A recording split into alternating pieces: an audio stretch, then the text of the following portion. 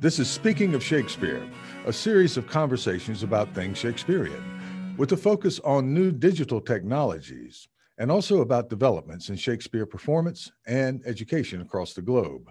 I'm Thomas Dabbs, recording this introduction from Aoyama Gakuen University in central Tokyo. The following conversation is with Kyoko Matsuyama, who teaches English language and literature at Komazawa University in Tokyo. Professor Matsuyama is a very active Shakespeare scholar and educator who has a specialized and a delightful knowledge of how Shakespeare is represented in popular culture in Japan. This conversation is made possible with the help of institutional support from Aoyama Gakuen University. This series is also funded by a generous grant from the Japan Society for the Promotion of Science called Kaken. And this organization, thankfully, includes support for research in the humanities. Hello, Kyoko. There you are. How are you? I'm started living again because all the markings and all the things are over. So I could say I'm recuperating. Well, we should explain to our listeners that we have just ended not only an academic semester, but an academic year, that we do start a new school year. We're in February now, and we do start a new school year in April. So at the same time that we are finishing one year, we're starting planning for the next year. And I wanted to ask you, before we get going on your research and background and talk a little bit about Shakespearean education, I wanted to ask you, as a personal interest, I don't remember a year in my career here at this university where I have worked so hard. Does it feel the same for you? Yes, I think this is probably the first time in my teaching career that I had to put so much workload both to the students and to myself. Yeah.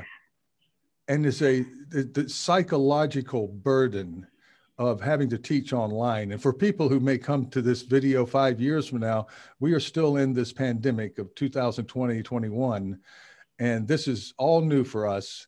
And a lot was thrown on us, including a lot of stress about not knowing. Yes.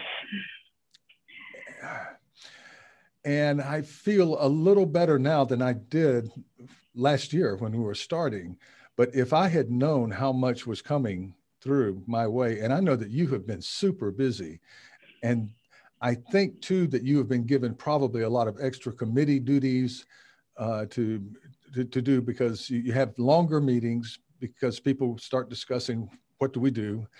And you don't seem to be a worrier to me, but I have colleagues who are super fine people, but they worry a lot. Yes. And then they get me worried. It's sort of like yes, that's so true. What Shinpai Bio, worry sickness or something, it spreads just like a virus does. And but I think that we're looking at a period now where we'll have a little bit of a break where we can move off into other things that we like to do. Although we do have entrance exams coming up. And do you have entrance exams? Yes.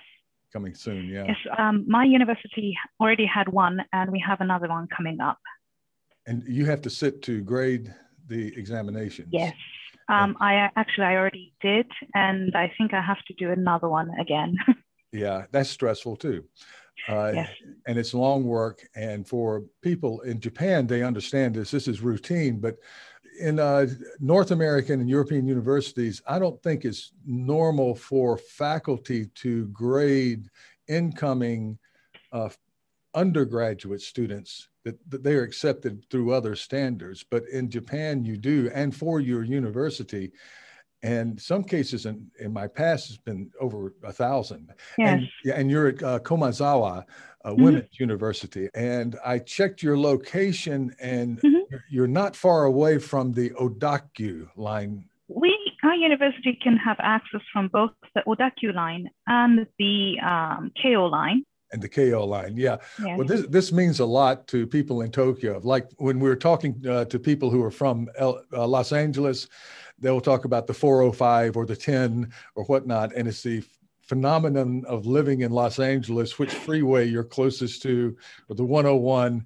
And in Tokyo is train lines. Yes. And there is a joke that people will meet, young people will meet and wonder, maybe they do suit each other and might have a relationship, maybe get married, but they just don't live on the right line. They have incompatible train lines. It could take an hour and a half or 2 hours, even in the greater Tokyo area, for them to see each other, right? So yes.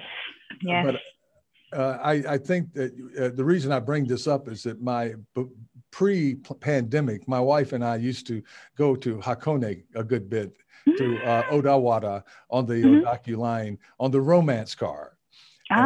So I have very pleasant memories, and I'm looking forward to a time when we can return to that. Yes, me too. Same with me, because I did get on the Shinkansen a lot to just hop onto anywhere I want to go, but now just going onto the local line and crossing the prefecture border, it's a bit of a problem. So I can understand. That's right. There were some restrictions on that. I don't think they were heavily enforced, but you were not supposed to do it. Yes. And maybe there still are. Are there still? I think the state of emergency is still going on, so we shouldn't cross the border too much. So you're inside what's considered the greater Tokyo area, or I'm in the suburban Tokyo area. Suburban, yes. And so you're not supposed to go out. Is that right? Yes, I shouldn't go to Kanagawa, or I shouldn't go to Saitama. Or Saitama. Those kind of things, yes. And I live in the greater Tokyo area, and we've been under the same kind of restrictions. We are the, I don't know, kind of like the lepers of Japan, the people in the Tokyo area, because that's been the concentration of most of the infections, yeah. And so, yeah, there's more stress there. I want to ask, though, let's talk a little bit about education. I've been looking at your background a good bit, and you're very interested in Shakespearean education and education generally. And I should say before we get into that I met you at the Gothic Literature Conference that was hosted by Samantha Landau at Tokyo University, 2019. Yeah. And what a great conference. What a great group of people. That was a great conference. I look forward to it again, if she could do it again, or if someone else could think of organizing a similar kind of conference. That was a great conference. Yeah. Well, she is talented in that regard, in many other regards, but she knows how to put on a good conference and organize it. And I loved being able to participate, and we were on the same panel. And when I met you, I said, this seems just like a very happy, kind of jolly, nice person. And you did a paper on Titus Andronicus. And I'm going, happy, nice people aren't usually drawn to that particular play, because for those of us in Shakespeare, that's one of the most violent and just bellowing throughout the speeches and so forth. And you were showing in anime that drew from Titus Andronicus, and one scene in particular where there's this very violent, would you call it a murder, assassination, or just obliteration of a cartoon character? But I remember jumping, it was so striking what they did in that anime, and how they adapted Titus for a different type of narrative. And I just thought that was brilliant work. I thank you again for that paper. I've never thought of Titus the same way since then. But we're going to come back to Titus and to Tempest and some other things here. But with the, I wanted to ask right off the bat, what was the largest challenge of teaching in your field this past year? Not being able to see the students' reaction was probably the biggest thing, because my university didn't encourage students to keep their cameras on, which I can understand because cameras can show quite a lot, and sometimes students feel uncomfortable showing their background or whatever that says too much about their family or their financial background or their condition.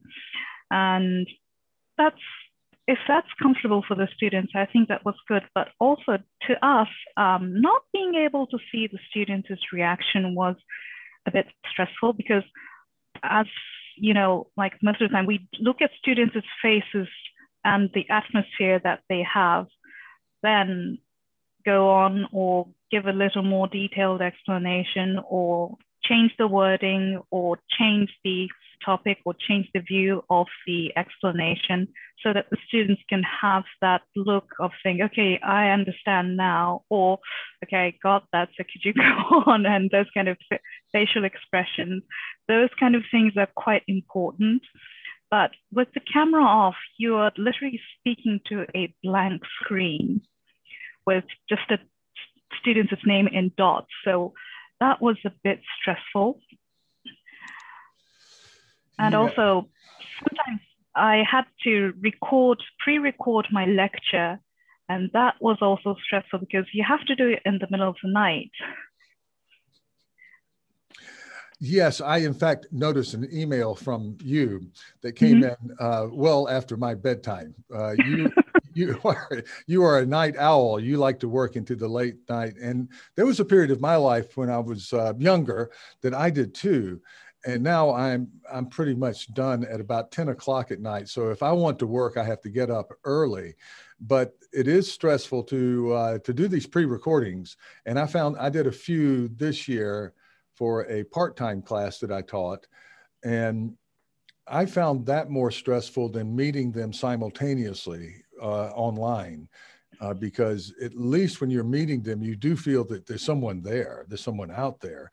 And instead of, look in this Zoom recording, looking at yourself talking about a literary work or whatnot, that was hard to get used to. Are you guys going to change in April? Are you going to have, say, a hybrid classroom, or at our place, the key word has become high flex, and we're not quite sure exactly what that means yet. But they really would like us to get into classroom, although not require all students to come to class. So that's a new challenge. Currently, our university is saying they're planning to do a face-to-face class as much as possible. But with the changing condition, I think they might be looking into a combination of face-to-face class and an on-demand class. Yeah. I'm hoping that if I see you at a conference or whatever a year from now, that this will all be a distant memory. That we really hope so. And I think for the students' sake, like not being able to interact with just to talk, just to have a chat that you shouldn't do in class, but those kind of things are very important to the students too. Yeah, yeah. Well, we've discussed this too, whether there were some professors, some of our part-timers were for what we call IE classes, integrated English. They use groups, and they depend quite a lot on interaction of students. And I think a few of those professors may have required students to turn on their videos. And there were some student complaints, not bitter complaints, but there were some students who said, we really prefer not to show where we live and that sort of thing. And they live in small places and have their mothers are passing through in the background trying to get everything, or fathers or whoever's in their family. So I didn't.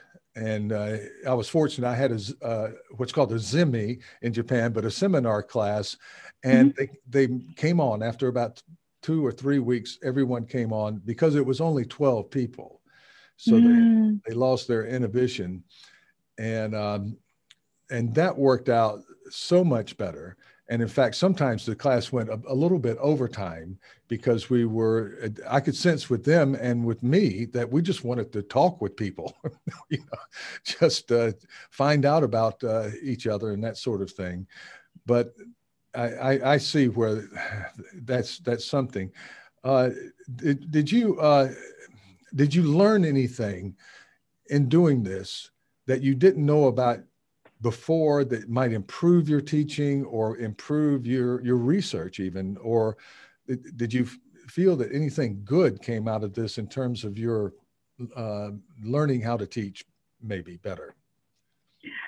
Like, preparation is everything is, I think, that I learned the most, that you need to have the information that you tell the students, and also using the iPad much better would be another thing, because if you want to show something that's important, if you were in my previous condition, you had to go on to a particular machine to show that part, but sometimes that doesn't work very well. But if you have a tablet, and if you could just click it and switch it into your tablet and highlight the parts that you want to the students to see or read, or to have an emphasis, I think those kind of techniques are good. And also asking students to hand in a question that they have is also important. I did used to collect students' information or any kind of questions, but I wasn't able to put that into use very well. But with my university used the G Suite, the Google Classroom system, and that made it very easy for me to collect questions and then put that into another slide and answer those questions. Yeah, I found Google Classrooms to be wonderful. That's not a university-wide thing for us, but several of us have been able to use it, and we've been very happy with that. And the students said, we took a survey, and we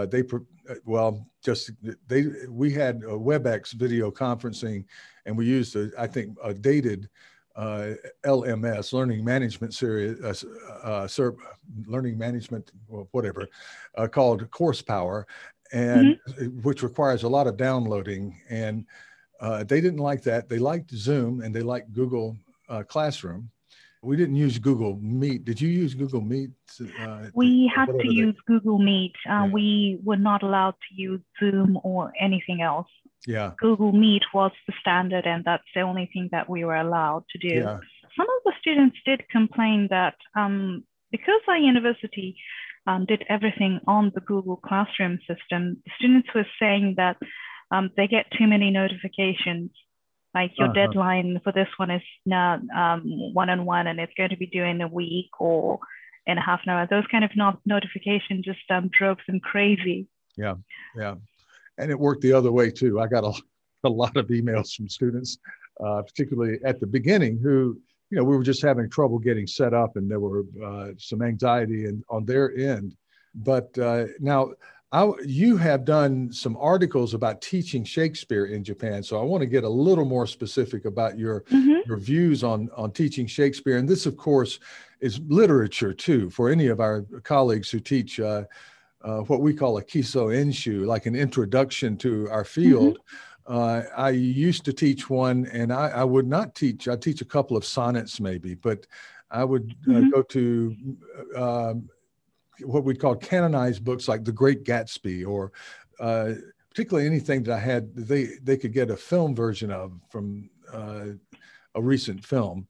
And you did an article on reading Twelfth Night in modern form. How does that go? Is it better than trying to read Twelfth Night in the Shakespearean language?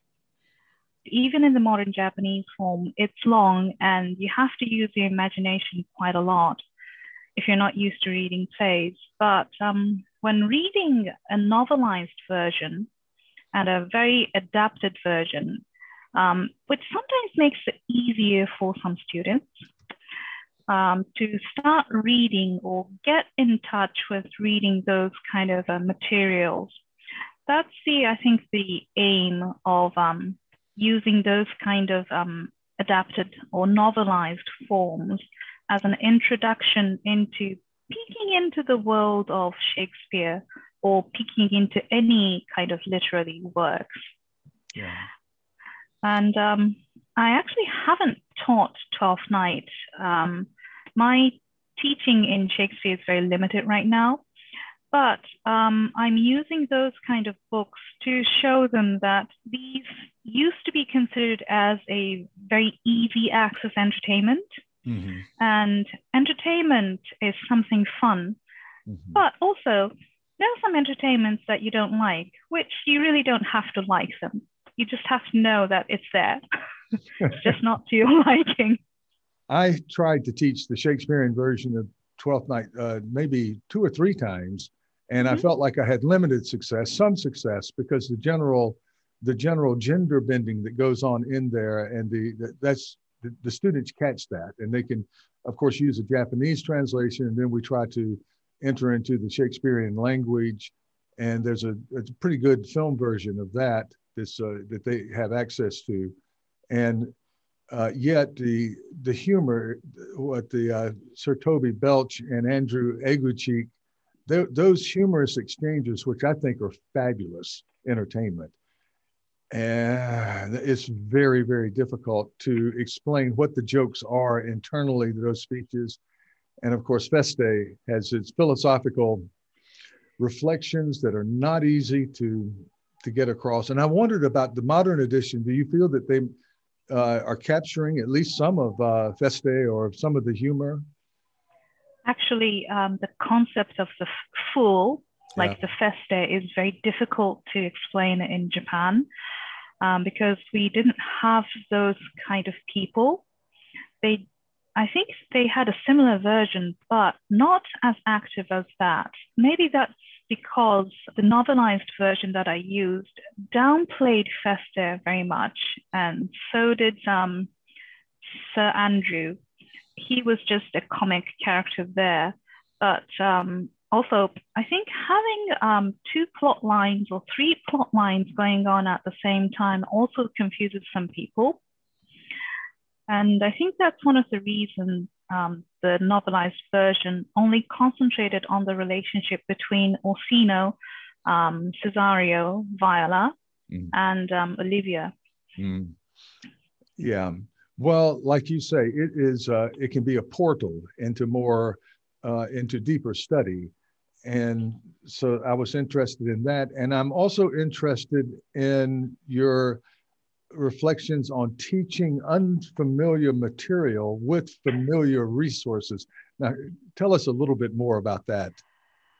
Unfamiliar material is what I'm teaching, like the English literature or the literature in a different language, in a different cultural background. And with the familiar material is like the manga or the animation or the novels, and novels as in the light novels, like in Japan it's called the light novel, but I think the basic concept was for the juvenile, the young adult novels that's easy to read, that kind of thing, easy access to some people. And some people think that being able to read those things is something quite familiar. So that's why I use those as an entrance or introduction. Yeah, I like that. And that's what I thought you were talking about. The way if you say generally the West, we go to Shakespeare and then we see something in a movie or popular culture and go, that came from Hamlet, or but this is the reverse. This is starting out with popular culture and moving back the other direction using young adult novels. And I am very happy to hear this, because when I was in middle school and high school, we were given some very, very difficult literary novels to consider. And I think what happens is, I was in an advanced placement class. We're supposed to be college bound. So in Japan, it'd be 3rd year high school. Teachers would see, well, what are they teaching in college? and pull that book down. And then the second year high school would pull the book from the third year, trying to move, thinking that this is advancing students more. And we ended up with these, James Joyce's Dubliners, which is, it's wonderful. But and these incredibly difficult plays. And we did King Lear, which was very difficult for us. Instead of, there was one teacher who brought in, I think it's John Knowles, a book called A Separate Peace. And I read it cover to cover and loved it. And if I'd had more of those books to read, I could have advanced to people who are doing more sophisticated things with literary conventions. And Shakespeare, I think, more fluidly. It could have worked better that way, but they hit us with the very, very, very hard to read stuff. I think in 8th grade, we had to read George Eliot's Silas Marner. And that didn't go over. So I love the idea that you're using what the young adult fiction in the Twilight series in the West, and Harry Potter, of course, famously. We learned, I think, in the 90s and later, that if you want to get young people to read, give them something that they like. And you will develop among many people a habit of reading and learning and so forth. So that's great on your regard. So the young adult, is Twilight popular in Japan? It wasn't as popular as the US or the UK, but the concept of vampire has been something of interest to the students from I think the middle of the 90s to the beginning of the 2000s. I think there are quite a few animations or mangas that dealt with those kind of themes, like the vampires and the werewolves and those kind of things. Yeah, a lot of fun, and for them and for us.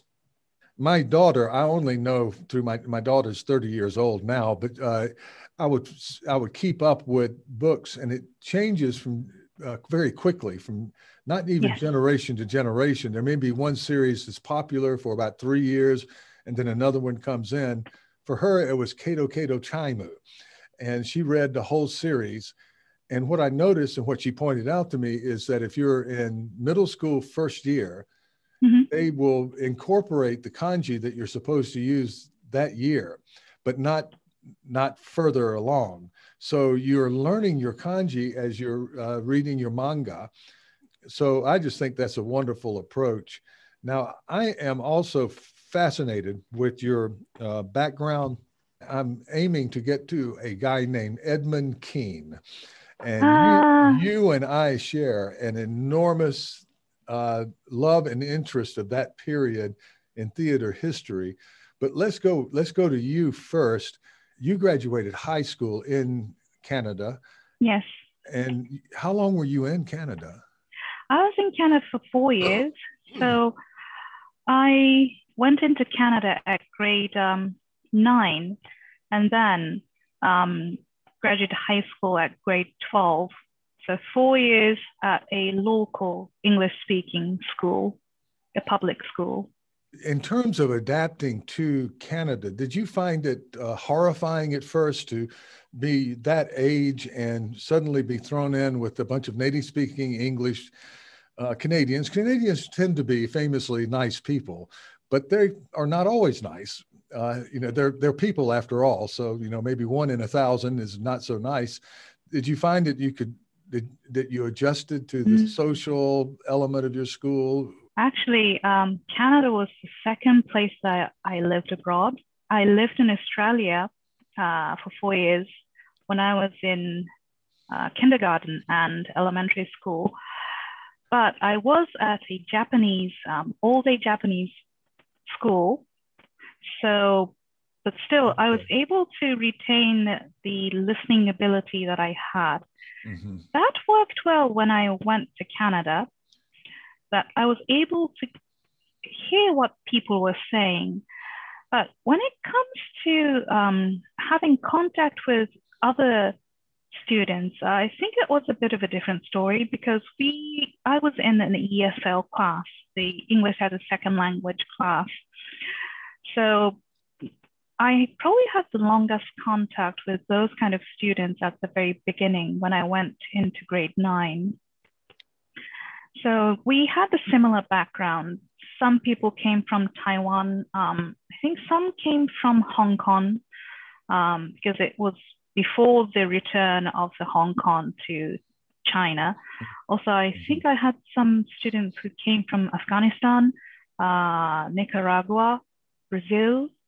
So we had so many different backgrounds. So we didn't care too much about whether we were able to integrate into the society at that point. Where were you in Canada again? What town? I was in Alberta, Calgary. Oh, okay, so that's sort of the middle and yes. and sort of like the American West. So yes. You're not in a cosmopolitan city like Montreal or Toronto, Vancouver, for instance. You're more in a smaller Western area. Actually, Calgary, because they had a huge natural gas and oil, it was a bit cosmopolitan in that sense. We had many people, and also we had a very large Asian community, especially the Chinatown was big. So I wouldn't say it was as cosmopolitan as Vancouver, but we had that similar air. Okay, so you were not in a small town atmosphere. You were in a big city, and you had. Yes. Now, what happened though when you went to I don't know about Australia, but when you went to Canada, instead of being a Japanese national, you suddenly are Asian, and you use that word yourself.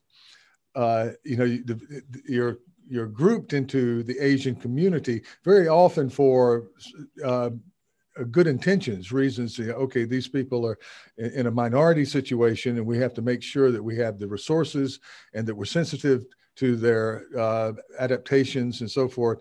But I'm certain that you identified as Japanese, certainly not as Hong Kong based or Taiwanese or Korean.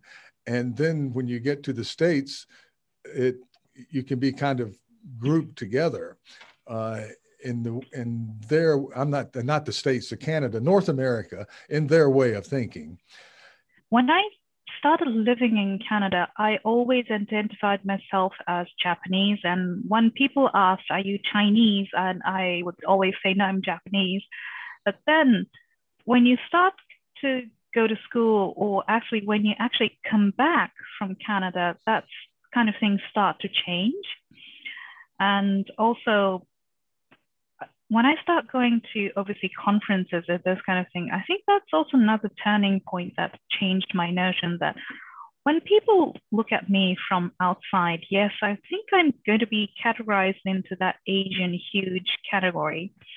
And I think to assume that I'm in that category and think that, are you from which is your background, and asking those kind of questions has both good intentions, and sometimes I think it's not, maybe not a correct way to say it, but just to look down at some people.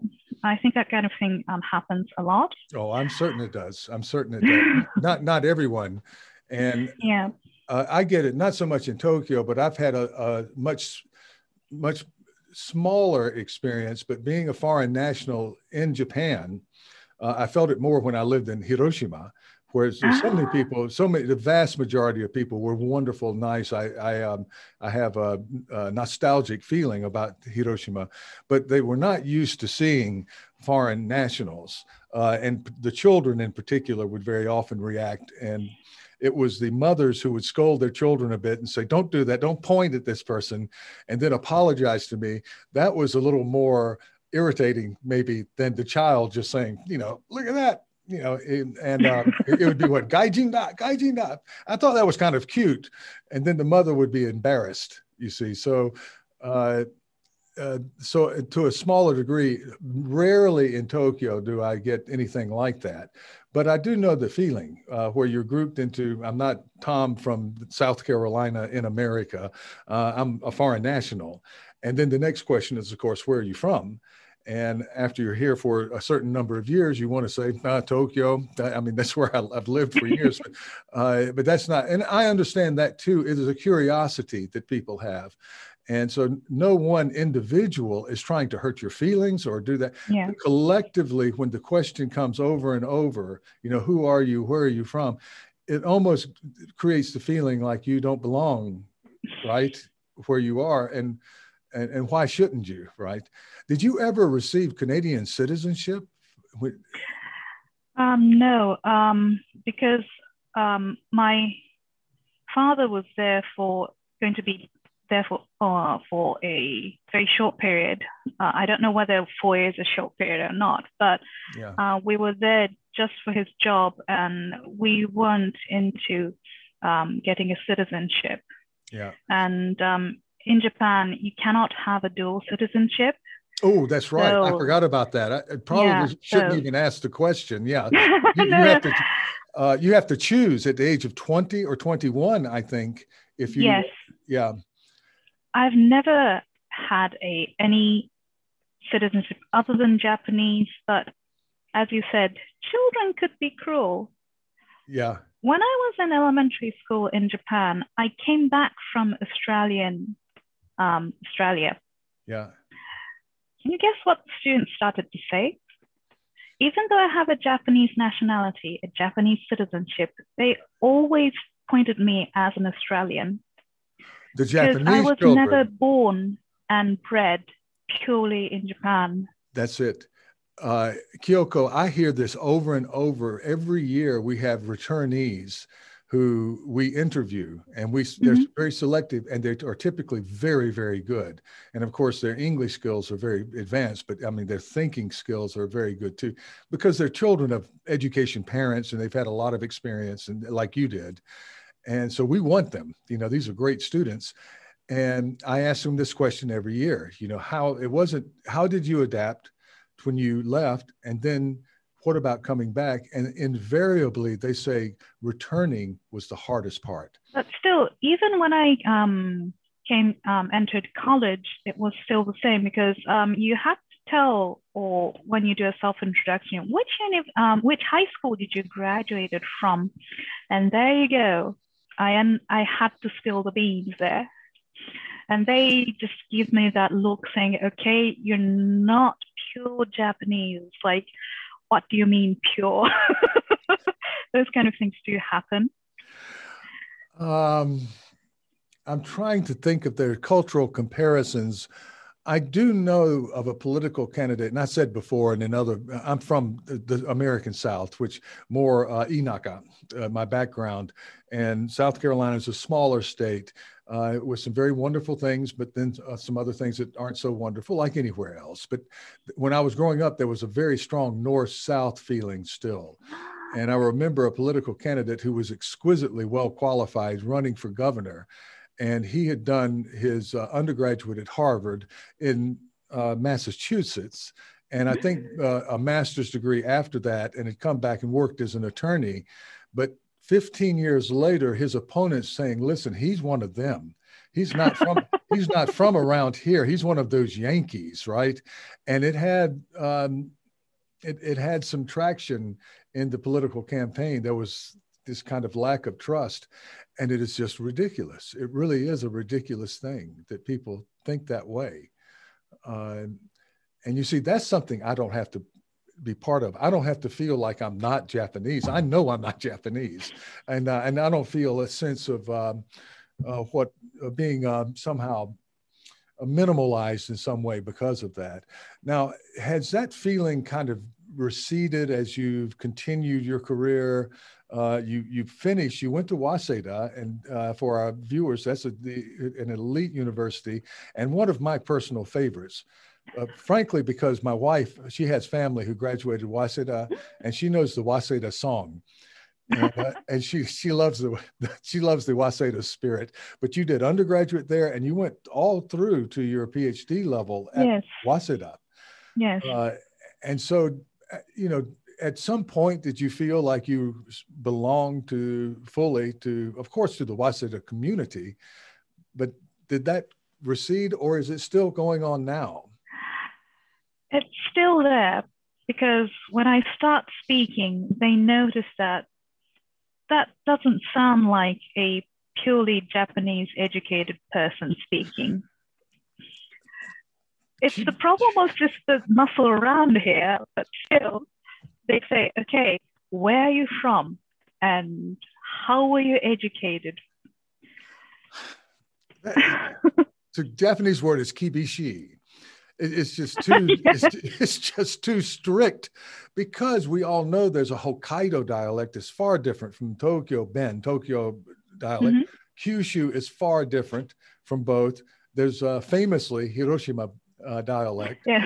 And the dake is jaken, and people have learned essentially Tokyo dialect in Japanese schools, so they kind of are, if not bilingual, by dialect, and would be careful not to speak too much in their, say, Kansai dialect if they're trying to be successful business people in Tokyo, and maybe the reverse, I'm not sure. But how would you be able to tell that your accent is ever slightly not Tokyo accent or whatever? One thing is that sometimes my Japanese accent is a mishmash of West and the East. Because when I was in the Japanese school, we had students from everywhere. Students from Osaka, Tokyo, Hokkaido, Tohoku, every kind of students who brought in their own dialect. Another thing that they would say is that when I speak English, they notice that my accent, and another thing that they say is the fluency. That's not Japanese educated product. That's what I think they can notice. Yeah, and I have sensed that, and I can't go into specifics because it's very close to where I work and live, but there's a problem when your English is too good or sounds too native, and people can pick that up without maybe a kind of accent that would be a standard Japanese learner of English.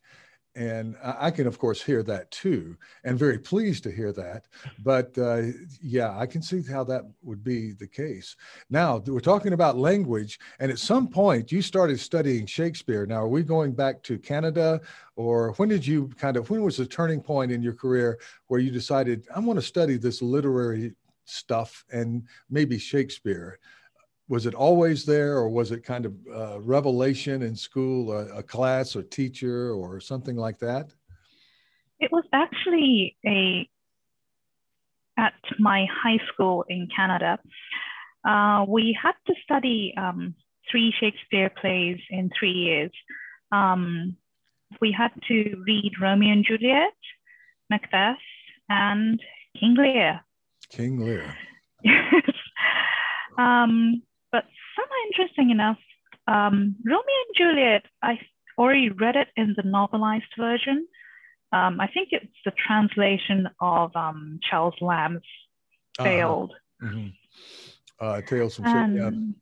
Yeah. And so you read that version rather than the Shakespearean version in high school? Actually, I read that version when I was probably in elementary school or something in Japanese. Oh, okay. And then you went then I read the actual English version, or the Shakespearean language version, in grade 10. In grade 11, we had to read the Shakespearean English version of Macbeth, and the same with King Lear. But what made me thinking about going in and studying Shakespeare was actually King Lear. It was probably one of the hardest plays to read. It's long, and it's very difficult to imagine what kind of condition people are in, because you're a teenager. You cannot imagine how people in their 70s or 80s feel. But still, the teacher who taught us that King Lear, was able to break that down into the psychological side of how people feel or react. And interesting enough, it was probably one of the hardest things that I had to read, but that also interested me. That how can people create such a thing, and how people's imagination could go on. And analyzing those kind of things was at that point quite interesting to me.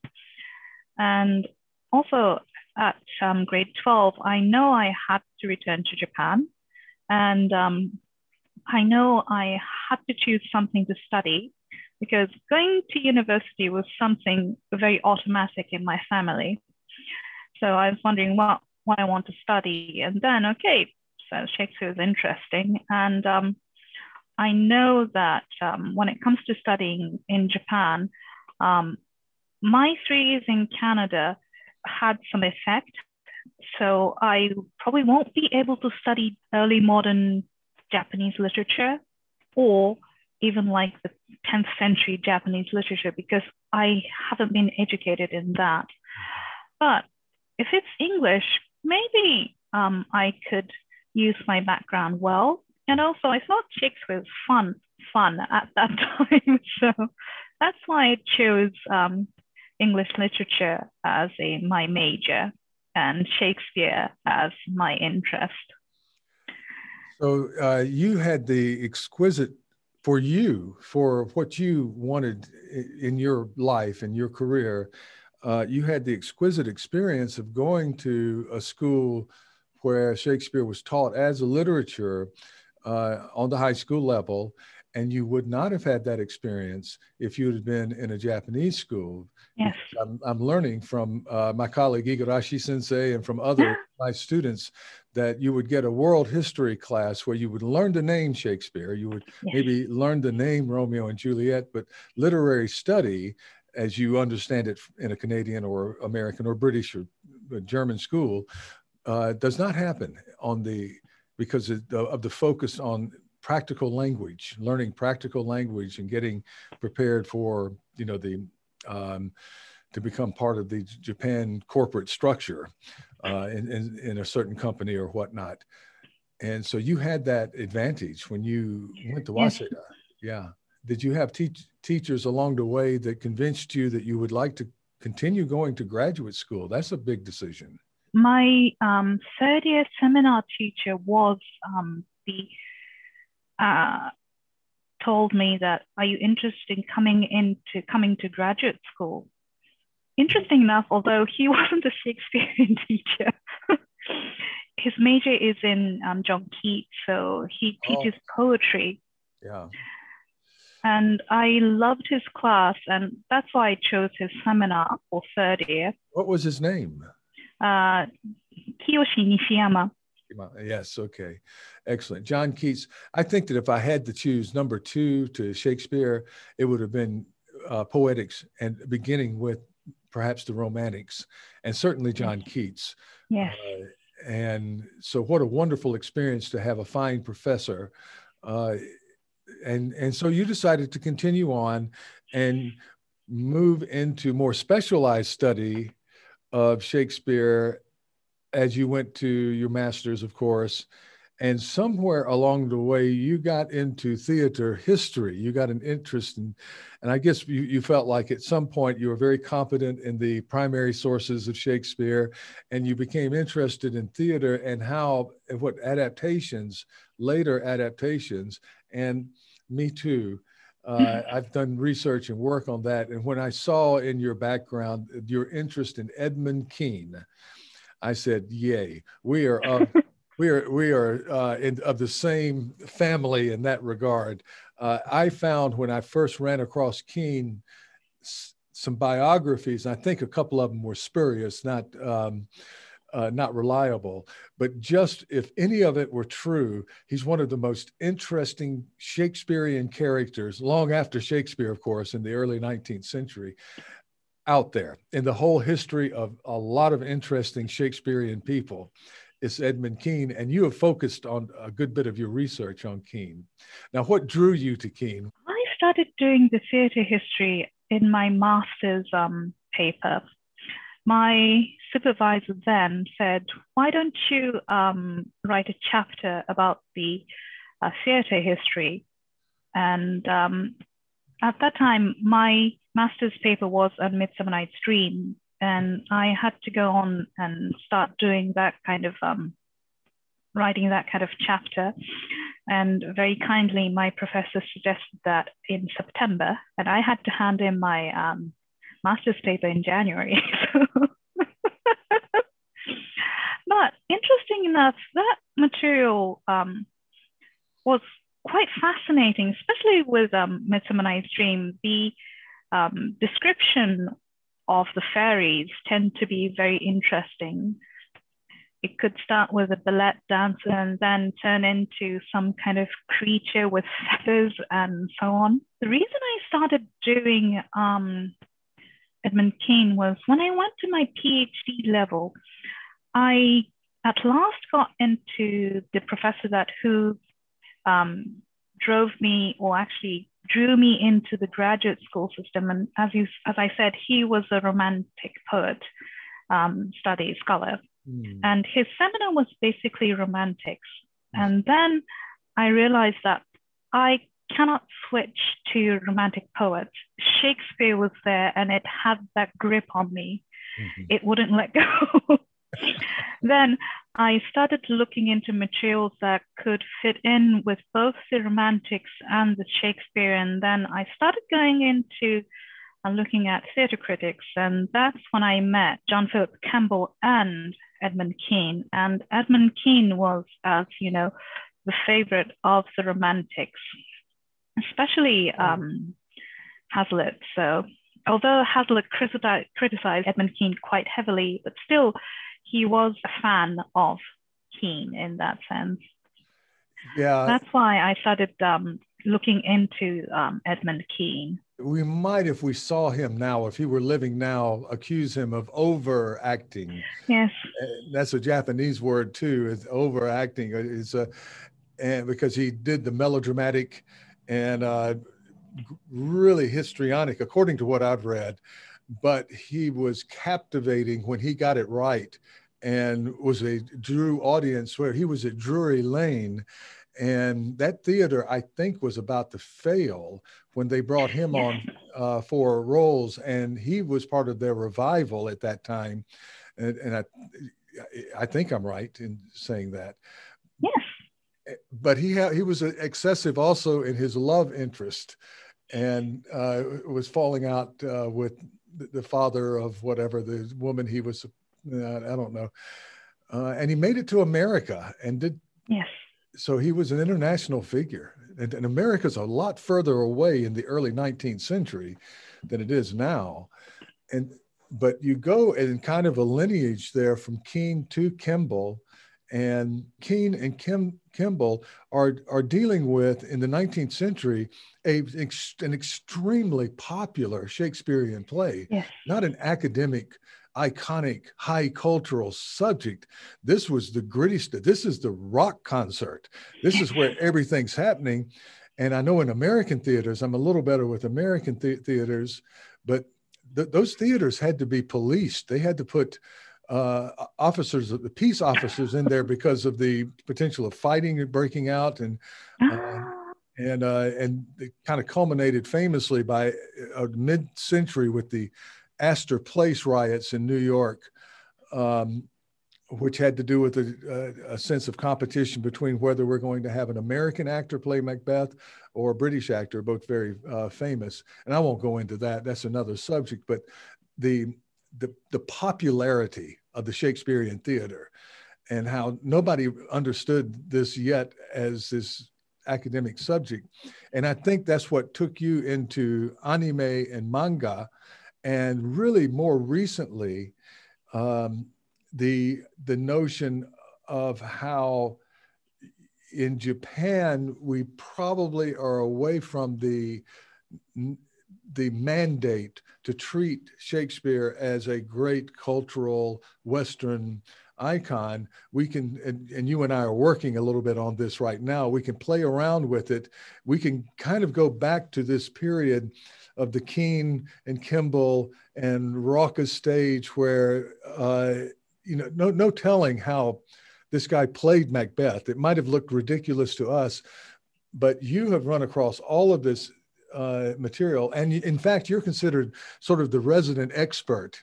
I know that from, yes, I've been talking around. It's, well, no, you have to talk to Matsuyama Sensei about this because she knows more about this than I do. But you sent me a good bit of information, and in manga and comic, we talked about the Titus Andronicus. There's this other one that I looked into called Blast of Tempest that really does draw in thematically some of those Tempest themes from Shakespeare, and they're available on YouTube. Yes. And Blast of Tempest, you've studied that more completely than I have, and of course your ability to detect the nuances in the Japanese language. I saw one YouTube video where there was English subtitles, but I doubt if they really capture it. Yes. But it's fascinating in its own right. Did you find that to be a good example of anime, just anime, not Shakespeare? But that started as a manga, and when I started reading, I thought this is interesting because it uses Hamlet at the beginning. And Hamlet was the main theme of the Blast of Tempest, but the concept of revenge is something that doesn't fit well with current society anywhere in the world. And that's why I think Tempest was incorporated into it, because when it comes to Hamlet, when everything is over, everyone's dead. But, and also, even though the revenge is complete, everyone's dead. But when it comes to Tempest, you can have your revenge, but you don't have any carnages. Yes, there are no corpses yes. On the stage. Yes. Although it comes very close at some points. Yes. There again is another thing that's very interesting to me, pulling in Shakespeare, number one, adapting Shakespeare for your needs as an anime or manga artist, right? Not necessarily to impress people who are in the know, to show you that you can make literary references to great classical poets or to Shakespeare or to Keats, but there because of the material is rich and it fits with what your goals as in the narrative and in the manga. And for anybody who doesn't know this, manga artists are celebrated not only in Japan, across the world now as being artists. And I'm kind of hoping that they don't go the way that Shakespeare went into someday becoming iconic and taught in universities. And I do like the idea of them being taught and remembered and culturally preserved. They strike to the heart of of your life as a Japanese national. To my students, they all grew up with this, I would say almost a mythology, depending on which manga was part of the culture at the time they were coming up. It's essential to formative development and it's your pathway to your imagination, to building your imagination. Which is what we want as teachers. That's what we want to inspire as teachers. And they might be, in many cases, doing a better job of it as a group than we are able to do in our institutional settings. Let's think of some other examples here. And you sent some to me, and I'm trying to remember. There's a Romeo and Juliet kind of adaptation that's fairly recent in... Yeah, I think it's this one. Yeah, I think it's this one. Yeah, look at that. Okay, and there's a Shakespeare right there. Yes, Romeo and Juliet. Says, yes. And so, is it graphic? Does it have pictures? This is a novelized version, but it do have where did it go? Pictures like this. This is the balcony scene. Look at that. Look at that.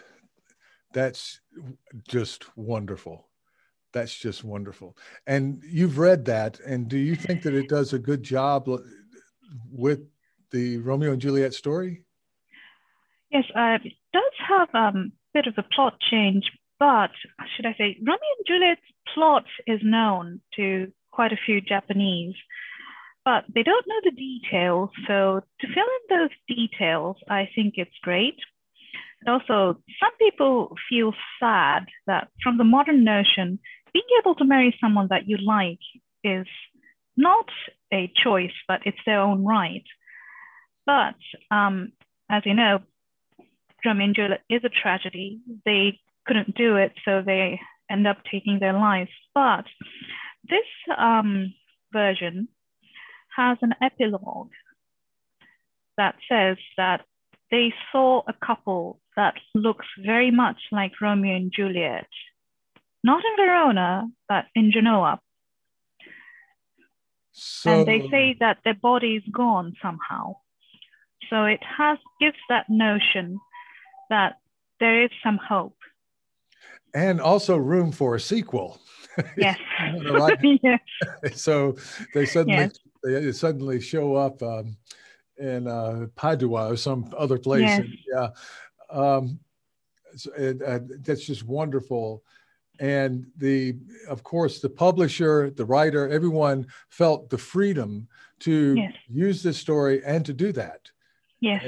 And not fall under the gaze of judgmental film critics or academics or people who say that's not Shakespeare. That's just wonderful stuff. Now, what do you think you will be doing in terms of research? And like I said before, you and I and Reina Endo, my student, are working on an article that I've been completely delinquent on doing. I'm the weak link to the chain right now, because we have been slaughtered this year with work, as we were saying before. And I just can't get my head straight. But after we get through this grading, it's going to be open. And I promise this time, you probably think that Dabbs, you just can't trust him. You know, he keeps setting up these deadlines. I'm setting up deadlines and then missing my own deadlines. But anyhow, we're talking about Asobi Gokuro in this article, which for our listeners is a very specific and kind of hard to articulate sense of playfulness that is unique in Japanese culture, but it's playfulness. And so all cultures have playfulness, but what I'm working on now in this paper is trying to, in English, describe it to an international audience where they understand the distinction in Japanese. And I think you would have many different opinions on this, but I was given the example that if you have a nice new car and you want to hang something like a little doll from the rear view mirror, that's a sense of Asobi Gokuro. It's just something that's just happy to see. And so at one point I'm going to try to explain it, but I have seen the term used for gaming culture, which is another thing in Japan, which is, and these digital researchers have talked about Asobi Gokuro actually justifying the violence of some of these games. And they mentioned one, I don't want to get too far away from Shakespeare, but one particular game that has been actually sanctioned more by the well-meaning liberal community in Canada, I believe, because it's just too violent. It has a young man is wrongfully accused of murder, I think, and has to go to prison. And your job is to sort of get him out of prison. And when you make mistakes and he makes wrong moves, he's sexually assaulted, he's beaten, he's every bad thing in the world happens to him. And these guys argued that because of the extent of the violence, that there is it's like a Quentin Tarantino movie in a sense, where it's so bad that you begin laughing. Right. So in Kill Bill, when you chop off someone's arm and the blood just keeps spewing and spewing and spewing, there's a sense of playfulness finally, because it's being, I guess you call, campy and going back to slasher movies or what. But they tried to argue that. And I put this beside, I had a few students last year who are gamers, and they're women. Mm-hmm. Now, I thought of that as more of a man's thing or a boy's thing, but these were serious women gamers. And I asked them about this, and they go, no, it's just violent. It's not that much playfulness. It's just violence. So are you familiar with the gaming community? Or I think the male gaming community and female gaming community is very different.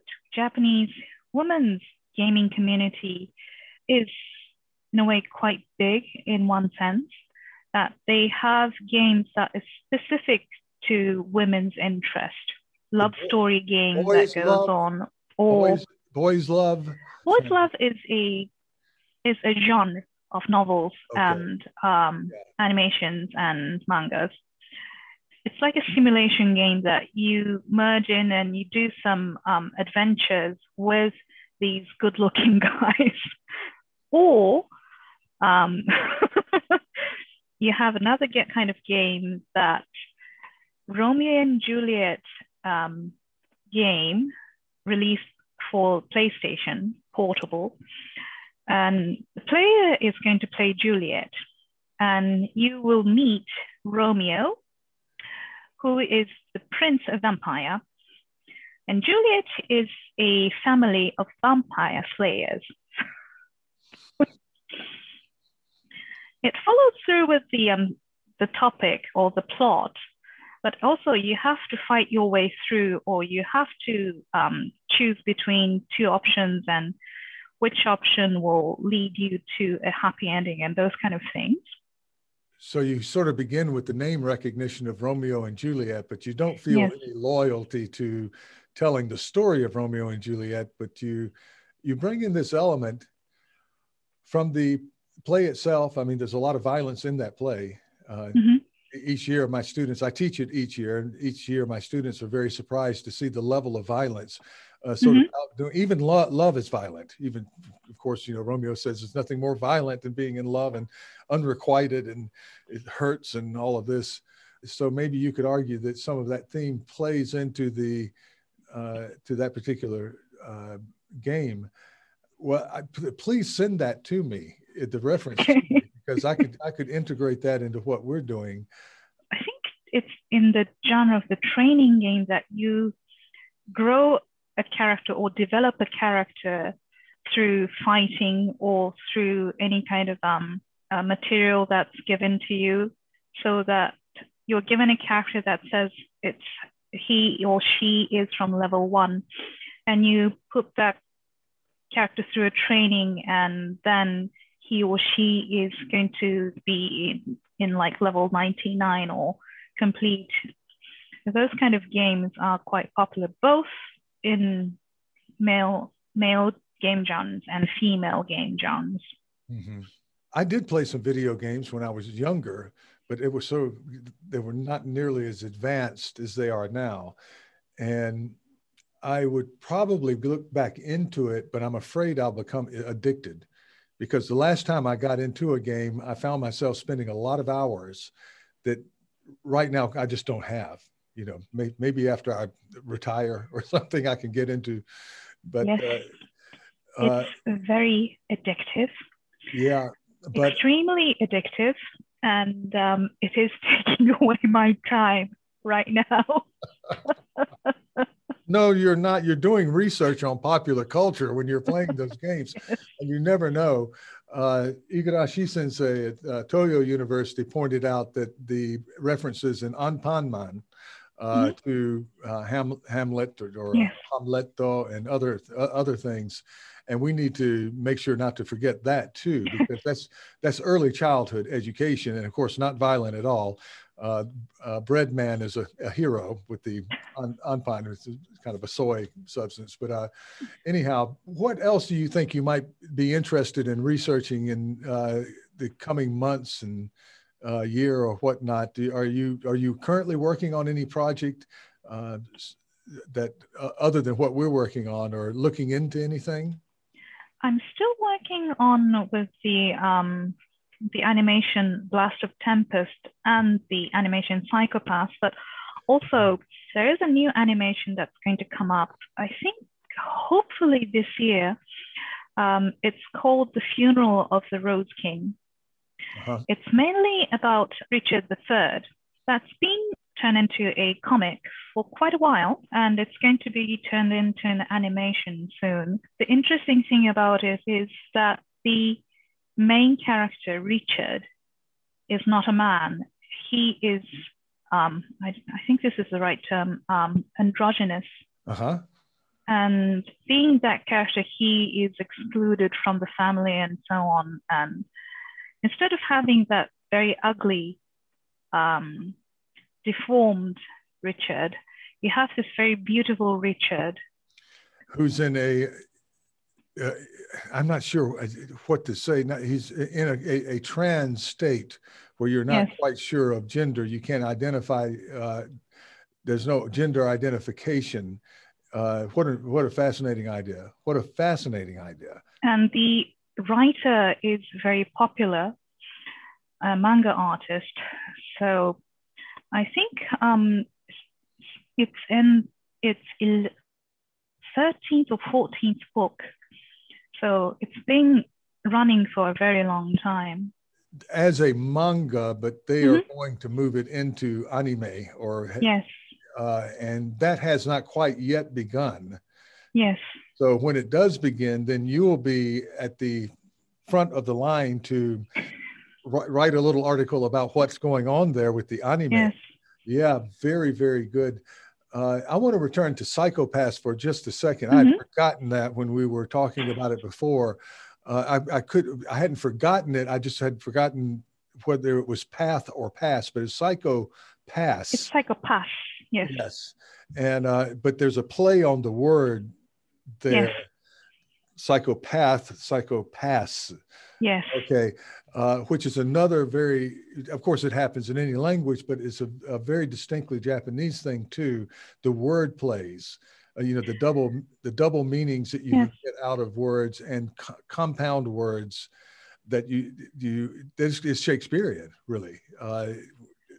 And actually, in Japanese, what we know as a psychopath is, in Japanese, it's Psycho-Pass. And the title of the animation is Psycho-Pass. So it already has that double meaning. Built in. Would that be done in katakana, or do they use the Roman letters? It's using the Roman letters, but the pronunciation is completely Japanese. Yeah. So people will assume that Psycho-Pass is that the anti-social thing, but also the title of the play itself or the animation itself do deal with those kind of things.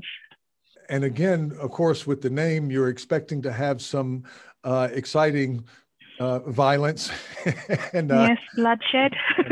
Bloodshed. And even though it's maybe animated or whatnot, it's still bloodshed. I mean, you get involved with these characters and so forth. So yeah, I don't know if that's completely playful or not, but we'll see. There does seem, and I don't know if it's more so in Japanese society. You know, years ago when I was much younger, and we were told that we were going to learn from movies and television. All of the young people were going to become super violent, going to these movies and seeing. And you know, I was thinking at the time, listen, I'm in high school. We just finished King Lear, and I know enough about Macbeth to tell you that no Clint Eastwood movie that I just saw is any more violent than those plays. If anything's going to make us violent, because now they are, well, even in Clint Eastwood, but violence is punished in the end. I mean, good wins over evil to a degree. Lear, it seems like just everybody loses, but and then, of course, when games came along and video games and that sort of stuff, that was supposed to destroy a whole generation, particularly young men, turning them into, you know, violent, aggressive males who didn't know right from wrong. And it didn't seem to do that. And all of my students all of whom read manga, many of those manga get increasingly more violent as you get older. It seems to be totally separated, that they are inured. It's not like they would see someone hurt on the street and not respond as normal and caring human beings, but that there is a sense of a distance that you may know about better than I do. There is a sense of distance and maybe a kind of where it doesn't penetrate your soul. It doesn't mess up your mind. It's just interesting. And so I don't know how to describe that in any language.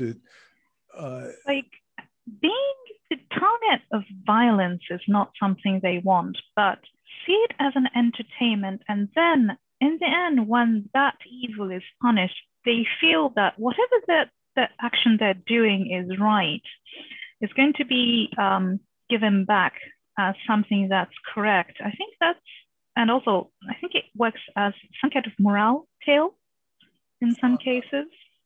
So the ending, as you know, the very popular manga and the film and the animation, The Kimetsu no Yaiba, it has broke the record of the Japanese movie sales. I actually haven't read the manga or saw the animation because I know it's going to be very addictive. So I just left it out. But I hear stories from friends and articles that manga changed the notion of being good is good. Being good is okay. It's not nerd. It's not uncool. But being good or being honest, or I think it's the word is like in Japanese, it's yuiko, iko, is good. That changed because until then, being a furyo was cool, being violent was cool. But although the Kimetsu no Yaiba is violent, it is I don't know whether this is the correct term, a reasonable violence or a violence in defense or those kind of things. Yeah. And I'm going to stretch it a little bit, but I'm thinking that particularly with my Japanese students, and I think a lot of people who grow up with education parents and reasonable, in very stable households and have a relatively normal childhood, you might be able to argue that having some exposure to the darker side of human nature is good. Otherwise, you don't know who you are, that, oh, I'm one of the good people because now I've seen the bad people. And, because you didn't grow up in a war-torn country or on a street where there's a lot of, people are shooting each other, or out in the country where people may be hurting each other and being very violent, depending on where you live or where you are, that you need it as part of your emotional wholeness to develop some kind of wholeness to understand who you are. And also those kind of violent materials is, as you can say, the introduction into what other people go through. And it also stretches the people's or the reader's imagination. I think that's one part of those kind of violent movies will do. Yeah, well, we could go on and on about this. the moral. I do think that probably it's done very well in Japan because early childhood, and children are very protected from this sort of thing until a certain age, and then it's allowed to come in. And this is managed by the commercial publishers and video makers. And there's a sense of protectiveness to a degree, and then open it up, you see. But I tease my students. I said, when we start Romeo and Juliet, I said, how many street fights have you guys seen in your life, the streets of Shibuya? And as reckless and rowdy as things get in Shibuya on Halloween, I've never seen a riot. or a street fight or anything like you have in the play, and they laugh about that. So they do. If you know, it's fascinating that there were cultures where people could just, one guy could make a gesture at another guy, and the next thing you know, it's just a major. It's not over a political issue. It's not over anything. What the prince says is just air. It's just air, airy word. Well, what I want you to do is stay a couple of minutes after we finish, which will be, we're heading to that now. But I wanted to tell you how much, again, I appreciate you coming in. I know that you've been very, very busy, and I know you must be very tired. That's a translation of an often used Japanese word. But otsukare-sama, you gambarimashita, Mina. We are going to enjoy a little bit of a slowdown in the pace here, and we really need to take advantage of it. And so here I came in and intervened on your what's coming up is a small break. But you were gracious enough to come and join us today, Kyoko, and thank you again so very much. Yeah, thanks from my side, because being able to speak about my research and those kind of fields, it just what should I say, turns the clock, or makes the things about what I have to think or what I need to do. Or I have the imagination, or I have to start thinking about something else, and just adjust those kind of things. I think that's also important. Yeah. Thank you again. You're welcome. It's no reason to go into this business if we don't have a chance to do the things that we love. And I think that today we got a chance to talk a little bit about the things. And this is something we don't get to do so often, particularly in a pandemic. We get caught into the administration and teaching and so forth. And okay, well, my best to you and yours over our academic break from teaching, and I hope to see you soon in person. Yes, me too. Yeah. Bye.